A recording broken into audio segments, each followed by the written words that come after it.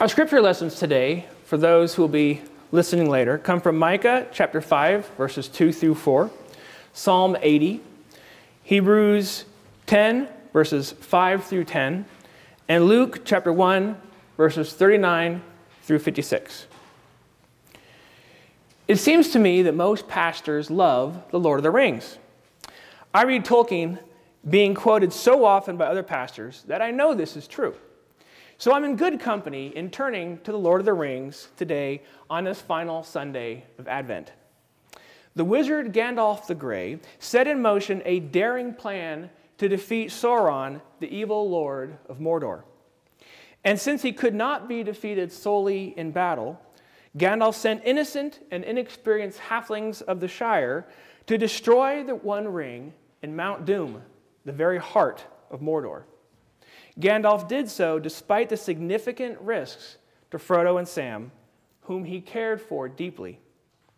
What real hope of victory were there against such evil forces?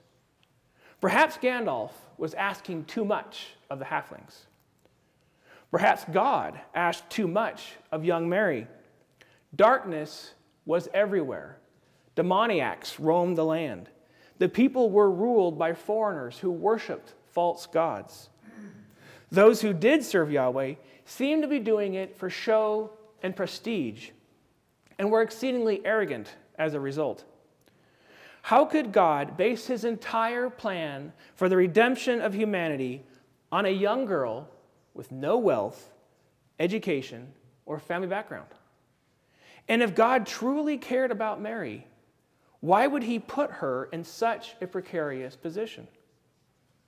Mary likely did not fully understand the ramifications of what God was asking of her when the angel Gabriel revealed the plan. If she had, she likely would have begged him to pick someone else. But what she also didn't know was that the more God expects of us, the more he gives us. And Mary had an incredible amount expected of her. We are all very familiar with Mary's situation, yet we tend to flatten it down to a one-dimensional story devoid of fear, pain, joy, and love. She was engaged to Joseph and pregnant, not because of sexual sin, as everyone around her would surely assume, but because of a singular, miraculous event. Our society today has largely lost its sense of disgust at inappropriate behavior. First century Israel was very different. It was a highly conservative society where the family bond was everything to one's sense of identity, belonging, and role in society. That is why whenever one stepped outside the bounds of accepted behavior, repercussions were severe. They had to be to protect the rest of the family from permanent shame and genuine loss as a result. A family that failed to utterly reject a wayward adult child would take the shame of that child upon themselves. Rejection was the only way to preserve their position in society. Mary became pregnant. We know Joseph was planning to call off the marriage. We don't know what steps her family or town took to distance themselves from such a wanton sinner, but surely it wasn't pleasant. The pressure must have been enormous. Mary likely felt all eyes on her every time she left the house. Her friends probably stopped visiting. Her parents probably quietly wondered where they had gone wrong. Joseph may have been going through something similar. If you've ever experienced the anger or disdain of your community, you know how miserable that is. Imagine several months of that.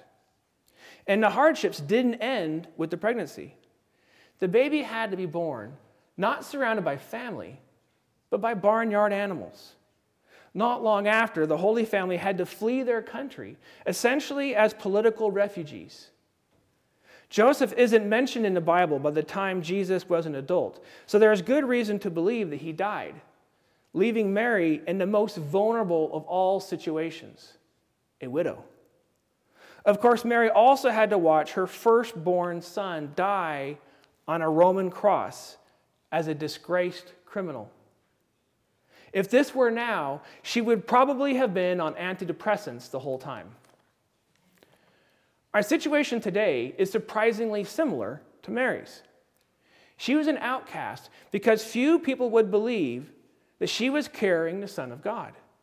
Few people today have enough faith in God to act upon it. There are many carnal Christians who claim Jesus but live their lives their own way. There are many Christians who let the world dictate their mental framework rather than Jesus.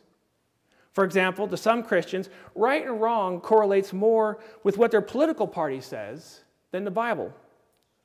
There are even Christians who shy away from biblical facts such as the existence of Satan and spiritual healing. And there's more. Scientists, doctors, and college professors who are Christians often face ridicule from their peers. To be a Christian is to give up academic respectability. That means missing out on important professional opportunities. Christians today are expected to keep their beliefs private and not to bring them into the public square. Despite this hostile environment, God expects us to be His witnesses to the world. We don't have the luxury of keeping our faith to ourselves. His final words on earth, Jesus made it plain that we are to make disciples everywhere we go. That means facing active confrontation and resistance and not backing down. The world is like a rubber band. Maybe you can't see it, but I got a rubber band here. And our faith is on the inside. The more we act on faith, the more the rubber band stretches. But the resistance also grows, and the rubber band tries to snap back to its original size. Those who are quiet about their faith have very little resistance. But like an unused muscle, their faith atrophies. Christ commissioned us to grow our faith and face the world's resistance. In one of his sermons, Timothy Keller said, "Of course, we will be rejected. Our faith cannot be understood by worldly wisdom. So why should we expect Christ's message to be received gladly?" Paul warns us that faith is foolishness to the world. We are like the halflings sent by Gandalf into the land of darkness at great personal risk on a seemingly hopeless mission. Like Mary 2,000 years ago, we faced a very real prospect of rejection and loss for our faith and obedience to God. This is the dark side of Advent. But as we know, Mary held firm. How did she make it through such impossible odds? Well, she didn't do it alone. She had lots of help, because the more God expects of us, the more He gives us. Not many of us have an angel sent to reveal God's plan for our lives and encourage us. Noah heard God's command to build the ark, but we have no evidence that anyone else in his family did. Mary had the benefit of her betrothed also hearing from an angel. That meant she was no longer facing the world alone. On top of that, her relative Elizabeth believed in Mary's role in God's plan to redeem mankind and received a miraculous sign of her own. That's where today's gospel reading comes in. Elizabeth told Mary, "And why is this granted me, that the mother of my Lord should come to me? For behold, when the voice of your greeting came to my ears, the babe in my womb leaped for joy. And blessed is she who believed that there would be a fulfillment of what was spoken to her from the Lord." We don't know why Mary left her hometown and went to visit Elizabeth in the hill country of Judah. It was very likely to avoid the pressure of those who condemned what appeared to be her stepping outside the bounds of acceptable behavior. Elizabeth and Zacharias could have just as easily condemned Mary, but they didn't. Maybe they had their doubts, as any of us would.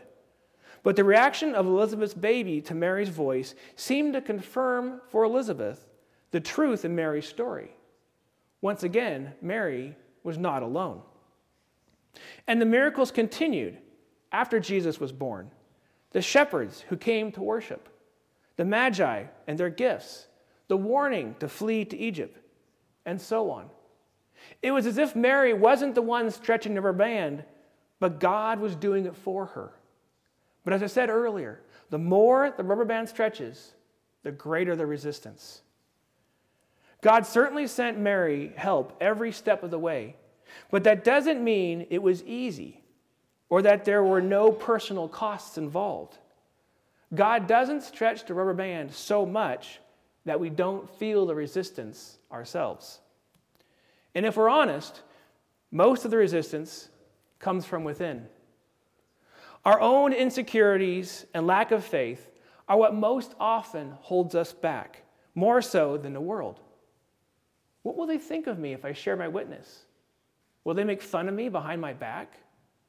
What if they ask questions I can't answer? We all have our doubts. We also have our own timeline. We want our friends and family to accept Christ immediately, the first time. But it doesn't always work that way. A failure of perseverance is one of our biggest areas of weakness. Perseverance in prayer is also essential to our disciple-making mission. Regular prayer for those who do not yet believe is like laying a foundation for a new building. The rest of the building cannot be constructed without it. That is what we are doing this Advent season here at Epworth with the names in the basket. Hopefully, you are praying daily for the names that you listed. And hopefully, that prayer effort doesn't end at Christmas. Keep praying. Prayer is one of the best ways to reach out and push against the rubber band. But I'll admit, it isn't easy. Let me be clear on this point. Nowhere in the Bible does it indicate that God is in any way interested in us having an easy life. Sorry. Jesus didn't commission his followers saying, "Go and make disciples, and I will remove all obstacles."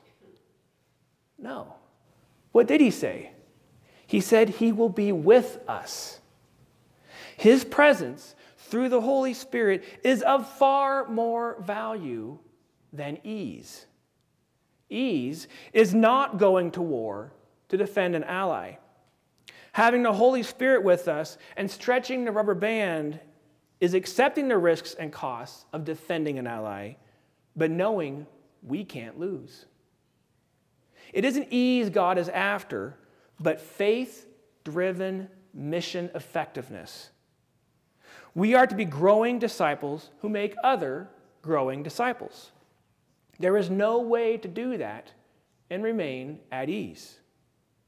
Mary was effective in her God-given mission because she stretched the rubber band based on faith, while all along God was doing most of the work. So it is with us. The more God expects of us, the more he gives us. And he expects all of us to be about making disciples. Yes, all of us. Just like Tolkien's halflings, there are real risks involved. We know the world will resist, and we have insecurities of our own to overcome. But that's all the more reason to make the effort now. The dark side of Advent isn't the end of the story. Like Mary, if we stretch our rubber band in faith, we will find not ease, but sufficient help along the way. And we will see that the Holy Spirit is taking far more of the world's resistance than we are. In the name of the Father, and of the Son, and of the Holy Spirit. Amen.